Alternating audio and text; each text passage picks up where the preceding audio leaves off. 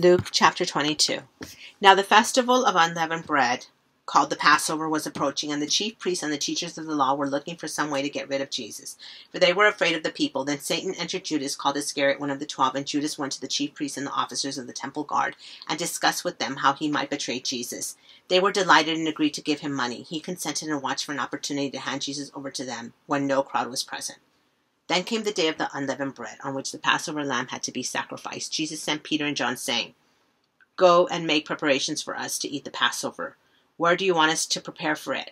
they asked. He replied, "As you enter the city, a man carrying a jar of water will meet you. Follow him to the house that he enters and say to the owner of the house, 'The teacher asks, where is the guest room where I may eat the Passover with my disciples?' He will show you a large room upstairs, all furnished. Make preparations there." They left and found things just as Jesus had told them, so they prepared the Passover. When the hour came, Jesus and his apostles reclined at the table, and he said to them, "I have eagerly desired to eat this Passover with you before I suffer, for I tell you I will not eat it again until it finds fulfillment in the kingdom of God." After taking the cup, he gave thanks and said, "Take this and divide it amongst you. For I tell you, I will not drink again from the fruit of the vine until the kingdom of God comes." And he took the bread, gave thanks, and broke it, and gave it to them, saying, "This is my body given for you. Do this in remembrance of me." In the same way, after the supper, he took the cup, saying, "This cup is the new covenant in my blood, which is poured out for you. But the hand of him who is going to betray me is with mine on the table. The Son of Man will go as it has been decreed, but woe to that man who betrays him." They began to question amongst themselves which of them it might be who would do this. A dispute also arose among them as to which of them was considered to be greatest. Jesus said to them, "The king of the Gentiles lord it over them, and those who exercise authority over them call themselves benefactors. But you are not to be like that. Instead, the greatest among you should be like the youngest, and the one who rules like the one who serves. For who is greater, the one who is at the table or the one who serves? Is it not the one who is at the table? But I am among you as one who serves. You are those who have stood by me in my trials, and I confer on you a kingdom, just as my Father conferred one on me, so that you may eat and drink at my table in my kingdom and sit on thrones judging the 12 tribes of Israel. Simon, Simon, Satan has asked to sift all of you as wheat, but I have prayed for you, Simon, that your faith may not fail, and when you have turned back, strengthen your brothers." But he replied, "Lord, I'm ready to go with you to prison and to death." Jesus answered, "I tell you, Peter, before the rooster crows today, you will deny me 3 times that you know me." Then Jesus asked them, "When I sent you without purse, bag, or sandals, did you lack anything?" "Nothing," they answered. He said to them, "But now if you have a purse, take it, and also a bag, and if you don't have a sword, sell your cloak and buy one. It is written, 'And he was numbered with the transgressors.' And I tell you that this must be fulfilled in me. Yes, what is written about me is reaching its fulfillment." The disciples said, "See, Lord, here are 2 swords. "That's enough," he replied. Jesus went out as usual to the Mount of Olives, and his disciples followed him. On reaching the place, he said to them, "Pray that you will not fall into temptation." He withdrew about a stone's throw beyond them, knelt down and prayed, "Father, if you are willing, take this cup from me. Yet not my will, but yours be done." An angel from heaven appeared to him and straightened him.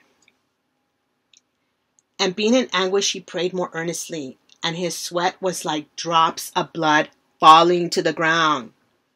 When he rose from prayer and went back to the disciples, he found them asleep, exhausted from sorrow.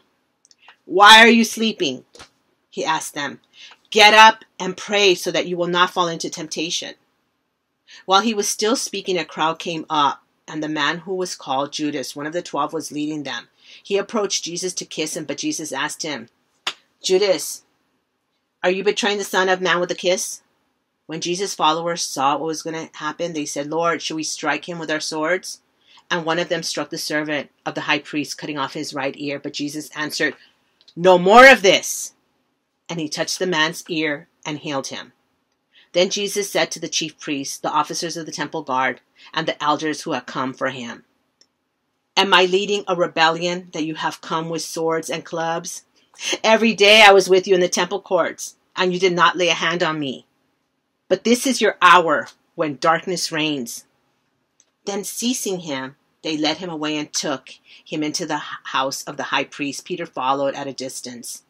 And when some there had kindled a fire in the middle of the courtyard and had sat down together, Peter sat down with them.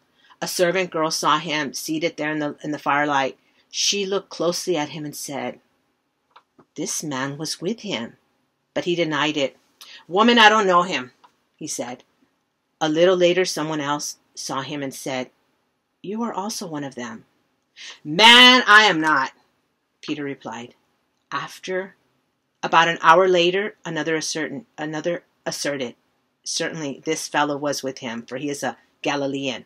Peter replied, "Man, I don't know what you're talking about." Just as he was speaking, the rooster crowed. The Lord turned and looked straight at Peter. Then Peter remembered the word the Lord had spoken to him. "Before the rooster crows today, you will disown me 3 times. And he wept. He went outside and wept bitterly. The men who were guarding Jesus began mocking and beating him. They blindfolded him and demanded, "Prophesy! Who hit you?" And they said many other insulting things to him. At daybreak, the council of the elders of the people, both the chief priests and the teachers of the law, met together, and Jesus was led before them. "If you are the Messiah," they said, "tell us." Jesus answered, "If I tell you, you will not believe me. And if I ask you, you will not answer. But from now on, the Son of Man will be seated at the right hand of the mighty God." They all asked, "Are you then the Son of God?"